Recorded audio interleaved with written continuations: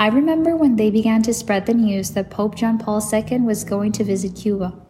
I was just 13 years old when Father Roberto Betancourt, in the parish of San Francisco Javier, informed my parents that we had been chosen to attend the Mass that would take place in the Plaza de la Revolucion in Havana alongside with 2 other young men who would be part of the experience. I remember there was a lot of anticipation among all. What would this visit mean? Would there be some change within our country, which had been going through a communist dictatorship since 1959? I remember even those who were not Catholic were very excited, since in some way this visit would leave us with a message of hope and new possibilities for the future. Slowly, people flocked to the Masses throughout the country, although many were afraid. More than 300,000 Cubans attended the Mass. I remember that day in January 1998.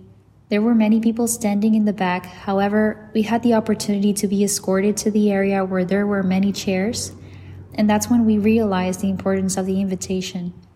I remember that my parents held us by the hand while we cruised between people and the police officers.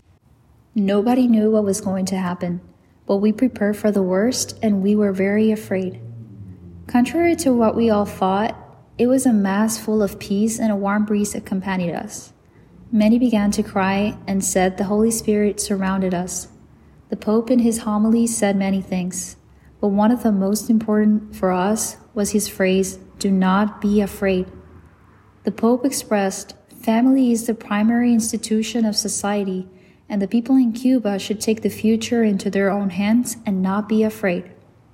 After this visit, the Cubans were not the same, as people began to speak freely, even though there was a possibility that someone would listen to us and be punished for it.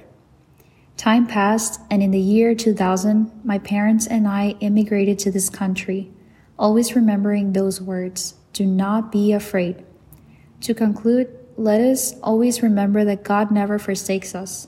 Even in times when it seems that we have lost everything, we will always have Him, and this should fill our future with hope.